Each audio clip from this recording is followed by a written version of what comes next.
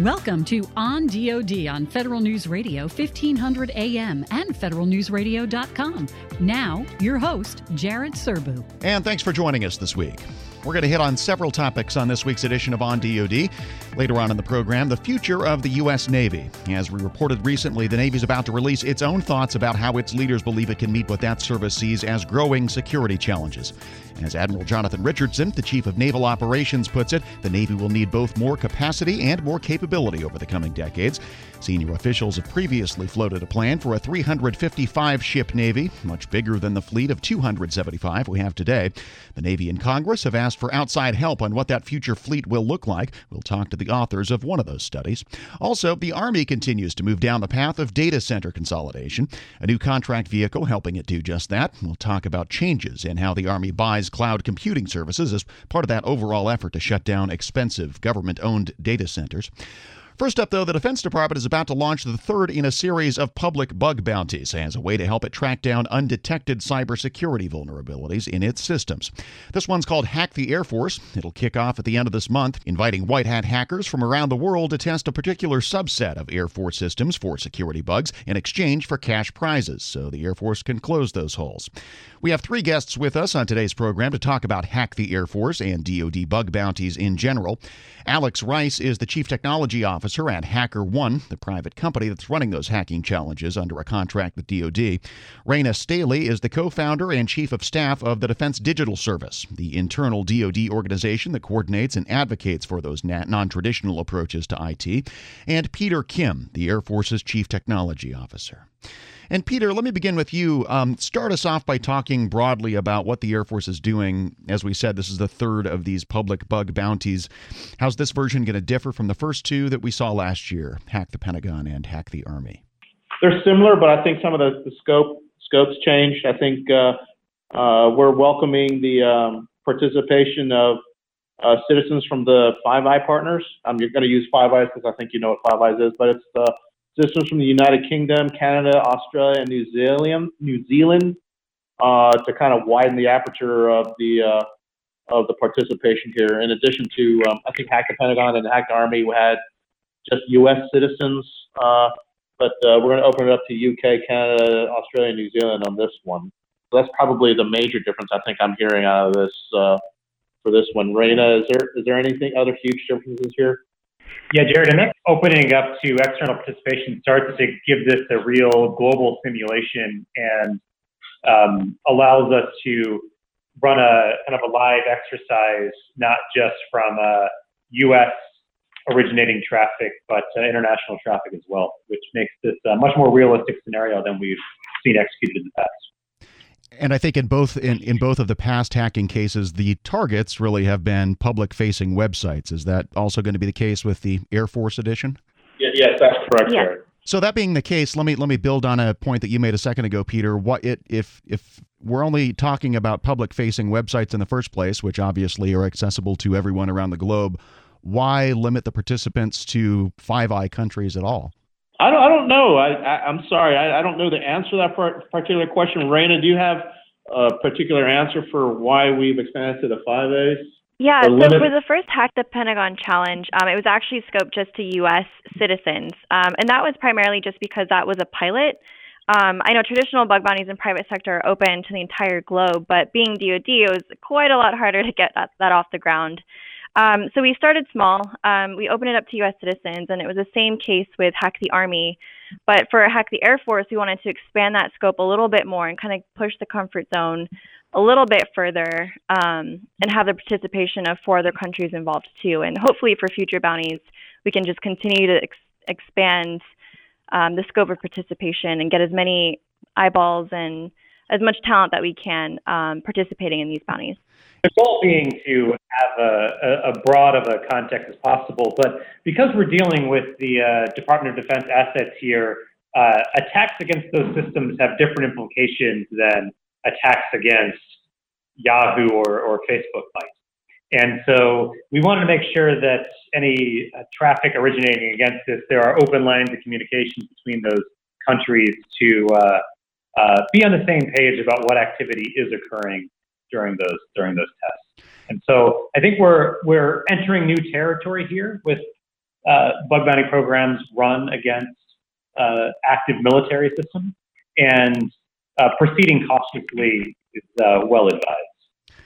And Alex, you want to jump in real quick here and just talk a little bit about the vetting process that happens with any participants? Because it's not as though anyone can just attempt and then succeed in a penetration of an Air Force website and then say, I did it, give me some money. Yeah, that's right. We'll have a registration process open from May 15th to May 29th, where individuals who meet the eligibility requirements are encouraged to apply and participate. Those are private U.S. persons, citizens of the 4 allies we mentioned before, as well as all federal employees and DoD uniform personnel to apply and participate. We'll go through a brief vetting process to ensure people are who they say they are, and then kick off the hacking challenge on May 30th. In the Hack the Pentagon and the Hack the Army challenges that you've run so far, can you say a little bit about the profiles of the folks who have tended to participate? I mean, what's sort of the range of expertise in terms of their professional involvement with cybersecurity? The diversity of these programs is really one of the aspects that makes them so incredibly powerful relative to traditional testing methods. You get people of all backgrounds and all motivations. In these programs, we'll have active military red teams to security consulting firms and academics, security researchers, a huge range of people of all diverse backgrounds participating. In addition, in traditional industry programs, most people are participating somewhat for the intellectual challenge, but primarily driven by the financial incentives. And when we run these government programs, we see a new profile of person come forward who's really driven by patriotic reasons and contributing to their country realities, which means we see active participation from individuals who don't participate in normal bug bounty programs. And that's a really, really powerful dynamic to observe. And Peter and Reina, are there any particular sorts of public-facing websites you're targeting with this? I think in the first version, Hack the Pentagon, it was sort of Pentagon news distribution type sites. The Army was more focused on personnel-focused websites. Is there a particular focus area for the Air Force edition? Yeah, there is. That's not publicly releasable until the actual start of the challenge on May 30th. But what's awesome about, having bounties against public-facing assets is that it has such a wide variety of things it could be. I mean, spanning from logistics to communications to Army recruiting, like we do with Hack the Army. There's just such a wide variety of things, which I think hopefully will increase participation across the broader DoD to submit their own assets for future bounties. But for Hack the Air Force, that'll be releasable on May 30th when the challenge starts. And just to double back on that, I assume the reason you're holding that close to the vest until then is you don't want people to start knocking on those doors before the challenge starts. Yeah, we don't want to do anything premature. Makes sense. DoD issued some IDIQ contracts last year to do these bug bounties, $7 million ceiling on those, including $3 million for the one for HackerOne. Is this bounty part of that, or is this a new business arrangement entirely? Nope, it's part of the same contract with HackerOne, correct. And part of the reason I asked that, Reina, is both those IDIQs and the Air Force Digital Service itself are, in a way, a legacy of the last administration. So have you gotten any signals from the new folks about their level of support for digital services? I mean, have you had any contact yet with the new Office of American Innovation, for example? Can you tell us yet whether there's going to be robust support for this digital service ethos going forward? Any signs of that? Sure. Definitely during the transition, it was sort of an unknown territory for us. And it definitely required a lot of relationship building. Secretary Carter, the former defense secretary, was very tech-minded, given his background. And the administration isn't as much, but we've definitely have built really good relationships with Secretary Mattis. He's aware of who we are, and he's become a big proponent of the work that we're doing. In fact, I think on his first day, actually, our director gave him a brief on a challenge with SYNAC that was going on, one of our more sensitive bounties. And so it kind of got on his radar immediately. And so then pending the results of that, it became big discussion within DoD, and, his team understand the value and importance of these programs. So in regards to that, I think we're in good shape. I mean, the success and the results of what we've done in the past are inarguable, and I think people really value us being able to incorporate these practices into the DoD in a new and innovative way. Yeah, to that point, I mean, the feedback, I think, has been very positive, but at the same time, there's really only been 3 of these over the past year. I mean, obviously, these are never going to supplant everything that NSA and Cybercom and 24th Air Force does to look for vulnerabilities on the network. But, I mean, are we ever going to get to a point, do you think, where this just becomes, to some degree, a routine part of the way the department does penetration testing? Yeah, so these efforts are meant to be complementary and aren't meant to supplant anything that's currently ongoing within DoD. But we definitely want the broader DoD to take advantage of this as a way to focus attention on assets that might not traditionally be focused on by our in-house talent. Yeah, and Jared, this is Pete Kim. So I think it's important to note that me as a CISO, I've been seeing a shift since this program started. I'm seeing a shift to maybe a new paradigm of how we do cybersecurity and defense here in the department. So me as a CISO, traditionally it's the certification accreditation process on getting any system online, whether it's public facing or private, or as Reina was mentioning, a logistics system or a financial weapon system. And it's usually largely a paperwork driven drill. And it's usually seeking my signature for it's okay, it's secure, put on the network. But the as is system as it gets deployed never really matches up with the as designed in a lot of cases. So as a CISO, I'd like to know how vulnerable and what's level of possible exploitation from adversaries. And that's, I think, the paradigm and the new way of thinking about securing defense is, doing something like the bug bounty program to constantly get ahead of this problem instead of kind of waiting and seeing when the next rev of the software release is, but trying to be more proactive instead of reactive after an event or an incident occurs. I think it's very important to be very proactive these days. And I think that's something I think Cybercom and NSA and 24th Air Force is going to move to very rapidly in the future. That's Peter Kim, the Air Force's Chief Technology Officer. Also with us on this part of the program, Reina Staley, the co-founder and Chief of Staff of the Defense Digital Service, and Alex Rice, the Chief Technology Officer at HackerOne. We'll come back and talk more about Hack the Air Force and bug bounties in government after a short break. This is On DoD on federalnewsradio.com and 1500 AM. I'm Jared Serviu.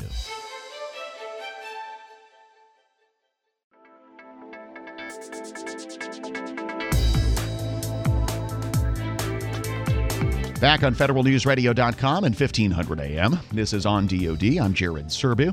Our guests for another few minutes are Peter Kim, the Air Force's Chief Technology Officer, Reina Staley, the co-founder and Chief of Staff of the Defense Digital Service, and Alex Rice, the Chief Technology Officer at HackerOne. We're talking about the upcoming Hack the Air Force Challenge, the third iteration of the public bug bounties DoD is running, inviting white hat hackers from around the world to test its systems.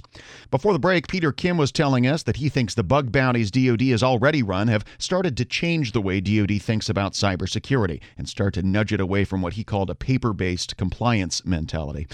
And Pete, I'm really glad you raised that point because we've been hearing a bit lately within DoD about this idea that you need to do these sorts of bounties not just after a system's deployed to see if it's penetrable after it's already fielded, but also during the development stage too. Are you guys thinking about that at all? No, absolutely. So every stage of the design process, engineering, testing, is to do these kinds of cyber testing to see how vulnerable we really are to the real world kinds of exploits that we'll see in the wild, from low-level hacking folks, criminals, to blown up nation states. So we are doing that, and we're constantly improving. Obviously, this is something that's sort of new. We weren't doing this 5 to 10 years ago, Sure. But I think we're doing more of this now, and I think this is the new way of doing business. You've got to know how vulnerable you are, and a paperwork drill to do certification accreditation gets you to some level of sense of how secure you are, but the real test comes when, these kinds of programs are unleashed on your system, and you really get to know how vulnerable you really are to real-world exploits.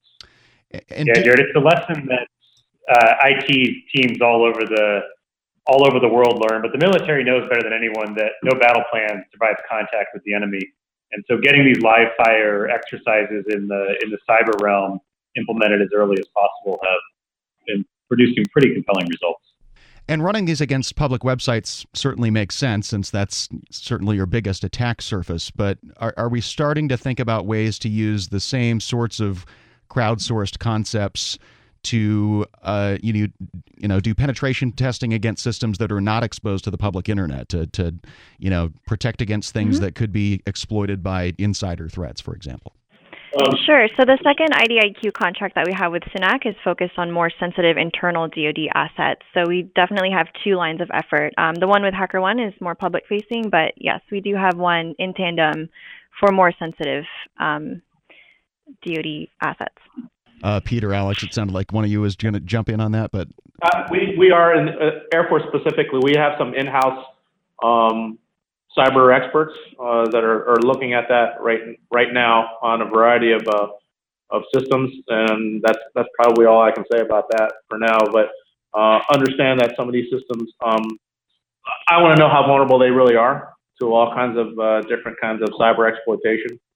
So this is kind of if you've been seeing the press on the Air Force Material Command's John Polakowski's cyber campaign plan and the cyber resiliency steering groups, I mean, this is obviously a challenge we're taking head on and addressing right now. So that's all I can probably say about that one right now. Yeah, fair enough. Let me just wrap up sort of toward where we started and ask Alex, since Five Eyes are now going to be involved in this, I just wonder if you've been involved in any way with their governments and running, and this may have been in the press and I just haven't seen it, but in running similar tests against some of their MOD type systems. So the UK government is following the lead of the Department of Defense in announcing a pilot for their own vulnerability disclosure program, which is one of the really powerful lessons learned that came out of the original Hack the Pentagon pilot. And so there are some early signs of life in the UK government adopting similar programs, but not able to discuss any more specifics than that at the moment, I'm afraid, Jared. Yeah, no, that's fair enough. Reina, let me just build off that question just to wrap up then. I'm glad Alex raised the vulnerability disclosure policy. Can you talk about what, if any, dividends you guys have seen from just having that out there since it's been published, sort of outside the formal confines of these bug bounty challenges? Yeah, definitely. We've seen an influx of reports come in, which is awesome because this is the first legal avenue that people have had to ever do this in the history of not even just DoD, but the federal government. So what's really awesome is even outside of these bounties, for people to submit vulnerabilities to us, we really, it kind of draws upon a person's sense of civic duty and patriotism. And, I think that's really a unique value add to this whole program and for the vulnerability disclosure policy. And we've seen a really positive response. And so we encourage people to continue using those avenues and help contribute to our country's national defense. That's Reina Staley, the co-founder and chief of staff of the Defense Digital Service, talking with us about DoD bug bounties and particularly the upcoming Hack the Air Force Challenge. Peter Kim, the Air Force's chief technology officer, and Alex Rice, the co-founder of HackerOne, also joined us. Another quick break. We'll switch gears when we come back and talk about how the Army's using a new contract to hopefully speed up the process of moving out of government data centers and into the commercial cloud. This is On DoD on federalnewsradio.com and 1500 AM. I'm Jared Serbia.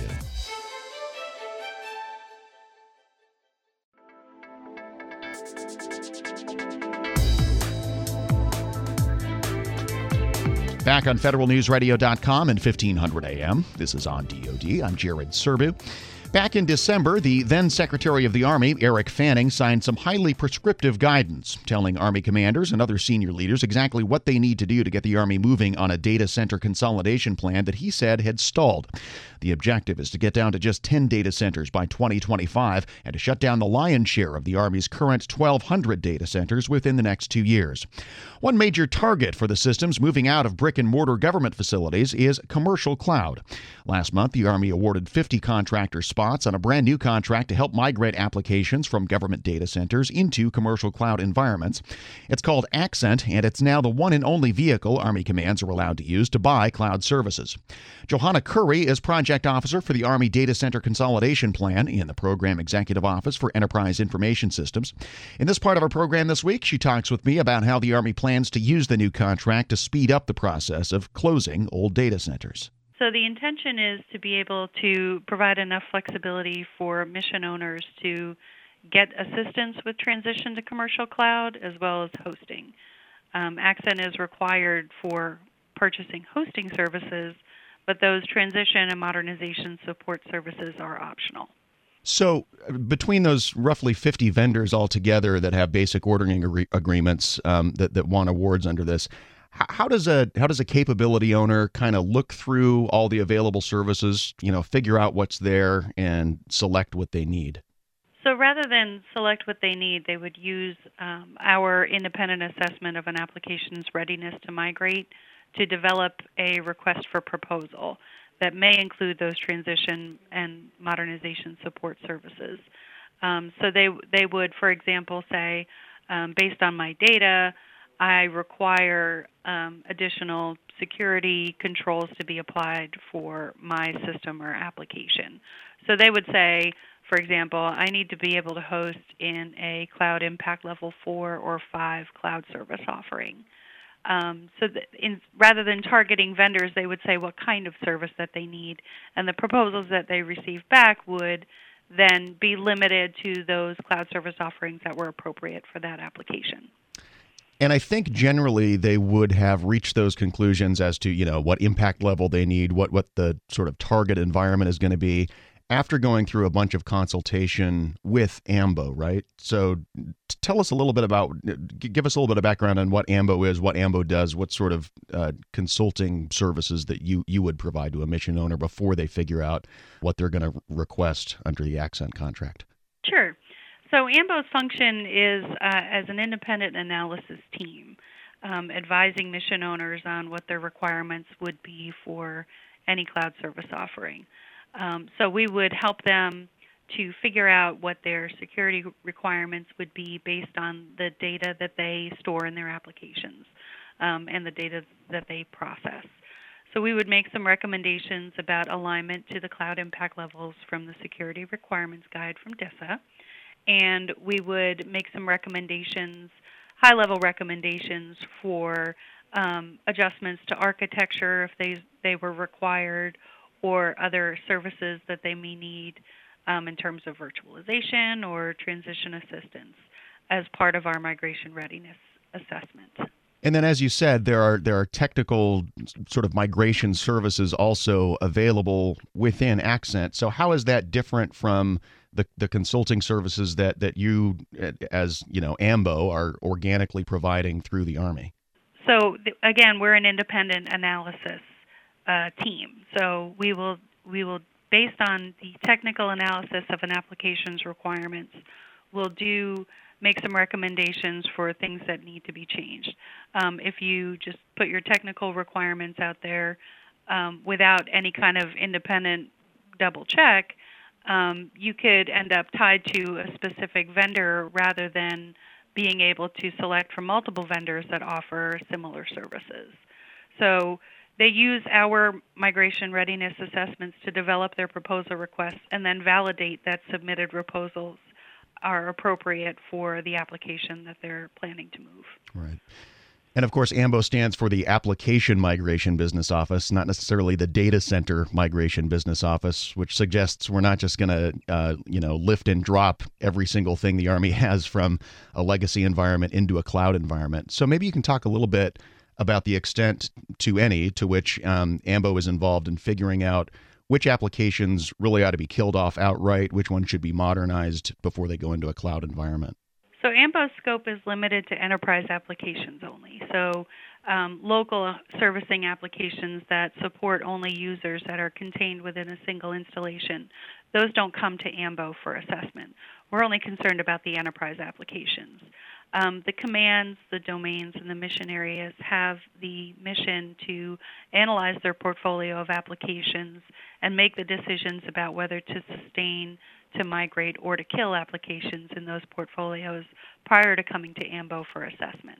And just to give folks a little bit of context, a lot of people may remember the December 2016 memo that then Secretary Eric Fanning issued, which I think you could basically call the authoritative roadmap at this point for where the Army is headed in terms of application migration and data center consolidation. Let's talk a little bit about how Accent fits into that overall plan. And I mean, do you have a sense that this contract itself is going to help accelerate the process of consolidating applications, consolidating into a fewer number of enterprise data centers and into the commercial cloud? Sure. So Accent was developed specifically to assist mission owners with migrating their systems and applications from data centers that are scheduled for closure into commercial cloud hosting. So it supports both DoD and Army guidance to pursue commercial cloud hosting as a primary rehosting target. So rather than require application owners to move multiple times hopping between data centers towards what would essentially be an enduring data center, they can go directly to commercial cloud through using Accent. And AMBO itself has some tasks to complete under that memo, I think. One of them, I'm not sure actually whether this one was directed at AMBO or CIO G6, but there was supposed to be a complete rationalization and migration plan for all systems and applications, enterprise systems and applications, by June, I believe, in coordination with the Office of Business Transformation. Can you give us a progress report on that? Is that plan more or less done as far as those enterprise apps that you mentioned go? So rationalization is underway throughout all of the mission areas. So the business mission area, which OBT works with, that is one of the mission areas that's doing their rationalization of applications. Warfighter mission area is another. They're in the process of reviewing their portfolios and deciding which of their applications they need to sustain or migrate or to kill. So given that migration planning is completely decentralized, the actual planning and execution is completely decentralized and up to the command and the owning organization, there is no enterprise-wide plan for migration. Given the planning processes that are underway, and I understand that you don't own this process, but do you have any expectation of exactly when folks might start making use of the Accent contract to start some of these application transition services? So there are several proposals already in the works for transition and migration to commercial cloud.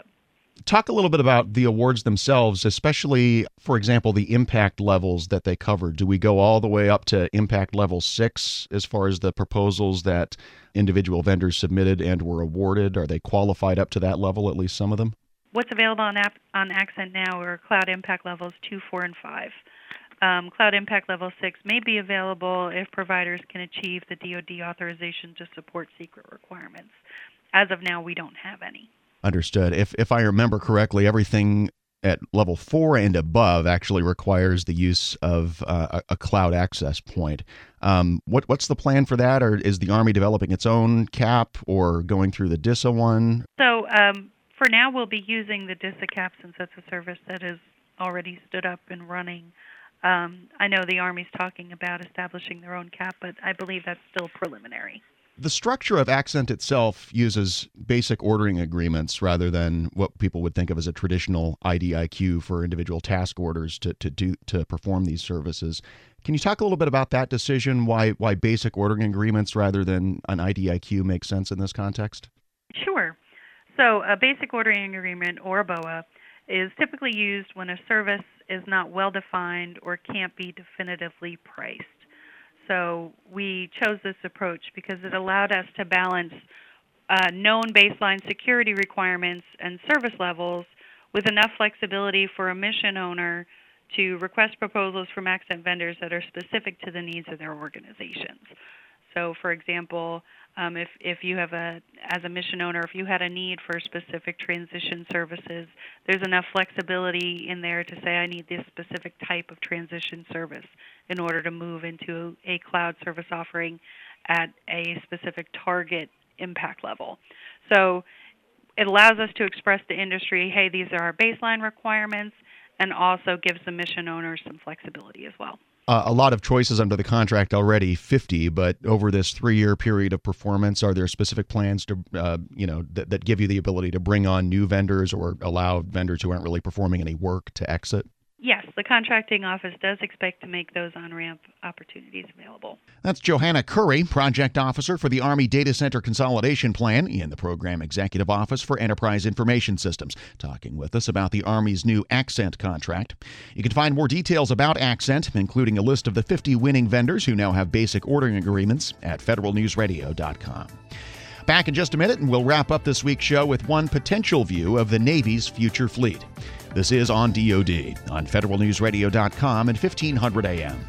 I'm Jared Serbu.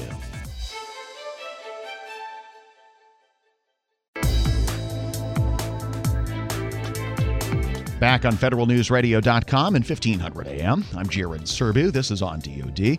And moving to the third of 3 topics on this week's show. As we reported recently, the Navy's about to release its own thoughts about how its leaders believe it can meet what that service sees as growing security challenges. That new look is likely to emphasize the use of new technologies and may or may not include a plan to build to the 355-ship fleet the Navy has previously said it needs. The Navy and Congress have been turning to outside experts to help them think through a future fleet design. One of those comprehensive studies was published recently by the Center for Strategic and Budgetary Assessments. Brian Clark is a senior fellow at CSBA and lead author on their fleet design study. And Brian, I guess the most logical place to start is with the strategic landscape. Talk to us a bit about the kinds of security challenges you think the Navy's going to face, return to great power competition, et cetera, and why the fleet structure we have today is not optimized for that. Sure, Jared. Thanks a lot for having me on, by the way. Really appreciate the opportunity. The strategic landscape that we are looking at is in the 2030s. So the tasking from Congress for this study was to look in the 2030 timeframe and evaluate what the security challenges are likely to be and determine what our fleet might need to look like to address those challenges. So it's a different set of concerns than we have today. The 2 things that we think are going to be significant changes between now and then are one, China and Russia are going to be much more capable than they are today. So even though Russia is a small military power necessarily, but it has a high capability military force, it'll be even more capable in this time frame. China clearly has a rather large military and is growing it, and it will in addition be more capable in the 2030s. So both of them will have the ability to pursue the kinds of aggression that they've been trying to assert themselves into in their near abroad over the last couple of years. The second thing is we're going to face a continued challenge from terrorism and insurgency like we have, but with more capable weapons and more capable methods of disseminating information. So those 2 big trends are going to drive the way the Navy needs to develop. And so then describe the basic concepts behind the deterrence force and the maneuver force that you talk about in the study. How do those differ from the ways in which the Navy thinks about deploying and rotating units now? Sure. The way the Navy deploys today is kind of that post-Cold War construct where we didn't really have a peer competitor. The United States was able to pretty much beat anybody that it faced in a military fight. And as a result, it just needed to have enough military forces deployed overseas to demonstrate our resolve, to show that we mean business and that the forces that we maintain overseas will be the leading edge of an eventual U.S. response. And that kept most countries like Iran, China, to some degree, Russia, North Korea in line because they saw that, well, this may not be the force that's going to beat me that's out here. This force is sufficient for me to get the U.S. involved, and eventually they're going to win because they are a predominant military power. That's not going to be the case here in the 2030s. We're going to have to face competitors that could beat us in some situations close to home, especially when it comes to their forces. So we felt like the force that we deploy today, which is mostly carrier strike groups deployed overseas as the main unit of issue of U.S. U.S. naval power, aren't really well suited for that. Because what happens is those carrier strike groups can be suppressed for some short period of time by large numbers of missile attacks.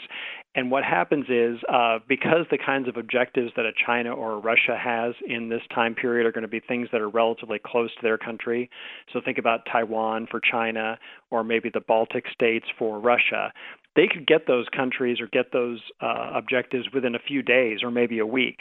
And they can suppress a carrier strike group during that time frame so that it's not able to generate a lot of combat sorties and not unable to launch aircraft. So you're left with a force that's unable to really impact a warfight in the time frame it would need to make a difference. So we've shifted to instead split up the Navy that's deployed overseas to include a deterrence force, which is largely missile-based forces, so surface ships and submarines, and they stay up forward, and they're able to generate a large number of fires in a short period of time on short notice. So if a war fight occurs, if an aggression occurs from China trying to attack Taiwan or Russia trying to attack the Baltics, these forces can attack those forces very rapidly with missiles for a short period of time, and then they run out of missiles.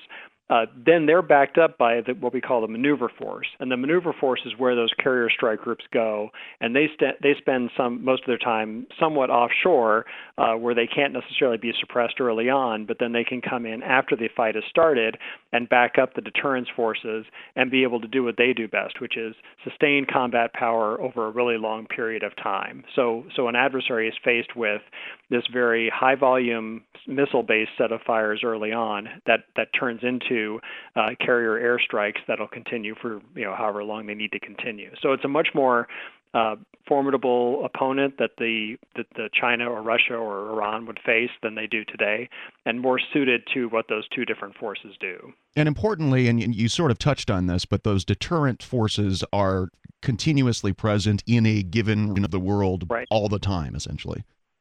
That's right. So instead of today where we have a small number of forces that kind of are maintained overseas and then carrier strike groups tend to kind of go through the area periodically, our deterrence forces would remain in that region all the time, and they're mostly going to be based overseas. So they would be based there, home ported there in the region like we do today in Rota, Spain, or in Singapore or in Japan.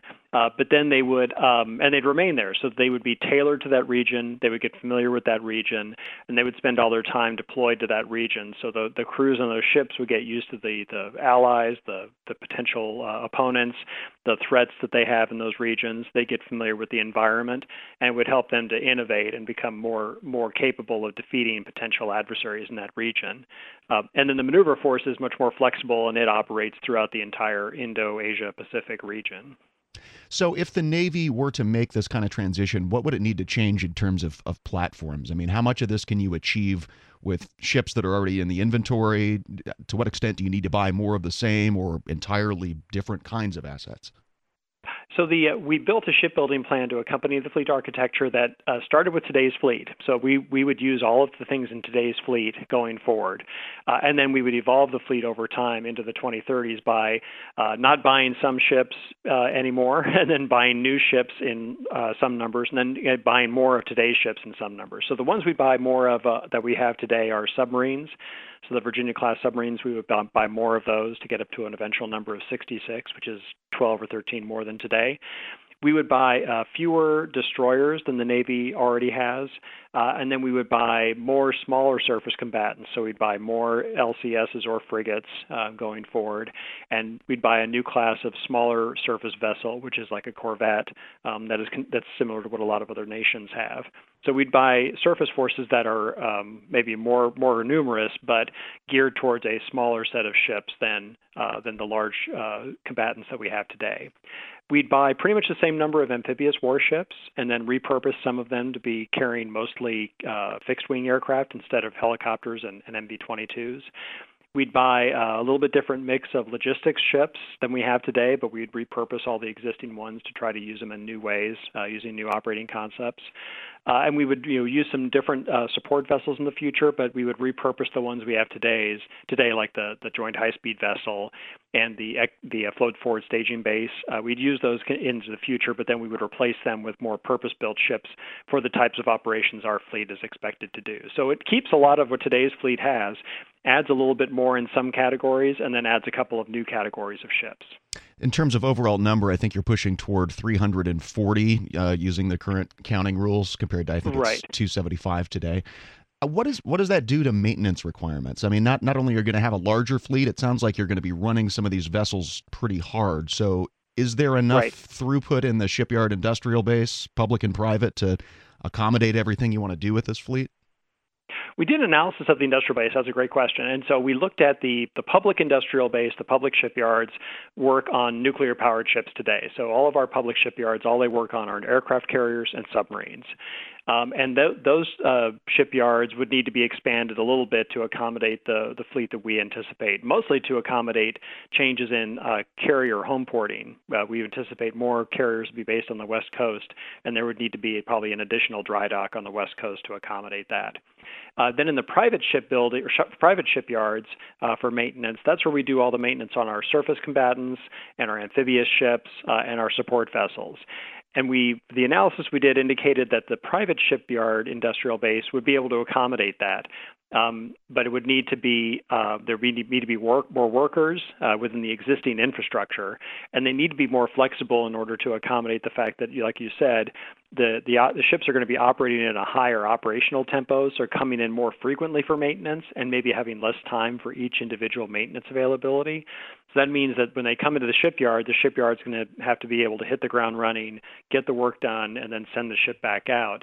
And lastly, in our last couple of minutes here, Brian, just from a manpower perspective, the Navy is certainly smaller than it was the last time we had a fleet that was north of 300 ships. Have you looked at, A, how many more sailors you would need to support this design, and also what it does to deploy the dwell cycles for individual sailors? Yeah, so we looked at the specifically deploy and dwell cycles. So I made a point in the study of evaluating that and ensuring we didn't exceed the current guidelines that the Navy operates under. So right now, the Navy's limit for at sea is 50%. So they try to keep all of our at sea units below 50% operational tempo. And so we did the same thing in this study and actually drove it a little bit less than that. And then if you're on a sea tour and you're staying less than 50%, that means over the course of your career, then you're even lower than 50% because you only do a sea tour for 3 to 5 years and then you go ashore for 3 years or so. So that overall evens out to be an overall lower operational tempo for that person. And then in terms of the number of people, we determined that we would need about 15% more people in the Navy. So that's about 45,000 more sailors to be able to man this larger fleet. And so what it ended up being is the cost to buy this larger Navy ended up being about 18% more than the Navy's current plans.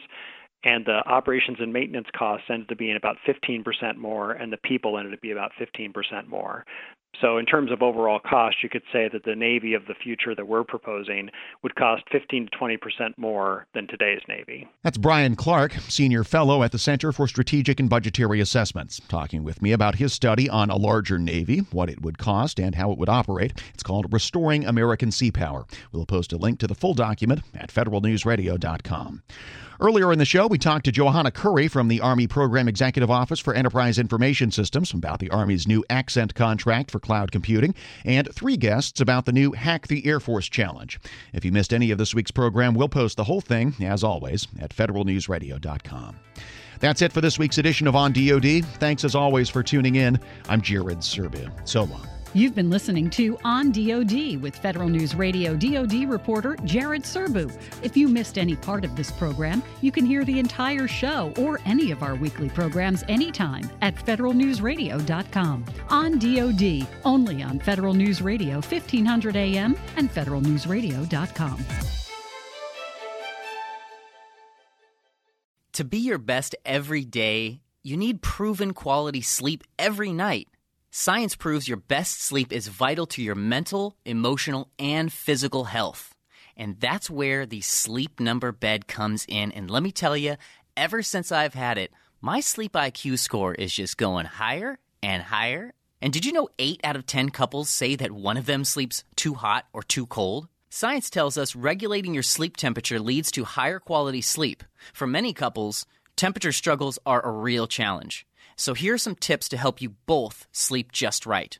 Look for beds designed with temperature benefits, such as the new Sleep Number Climate 360 smart bed that actively warms and cools each side so you both sleep blissfully comfortable. And now save 40% on the Sleep Number 360 Special Edition smart bed, plus special financing for a limited time. Only at Sleep Number stores or sleepnumber.com/podcast1. Sleep Number, the official sleep and wellness partner of the National Football League. Subject to credit approval, minimum monthly payments required. See sleepnumber.com for details.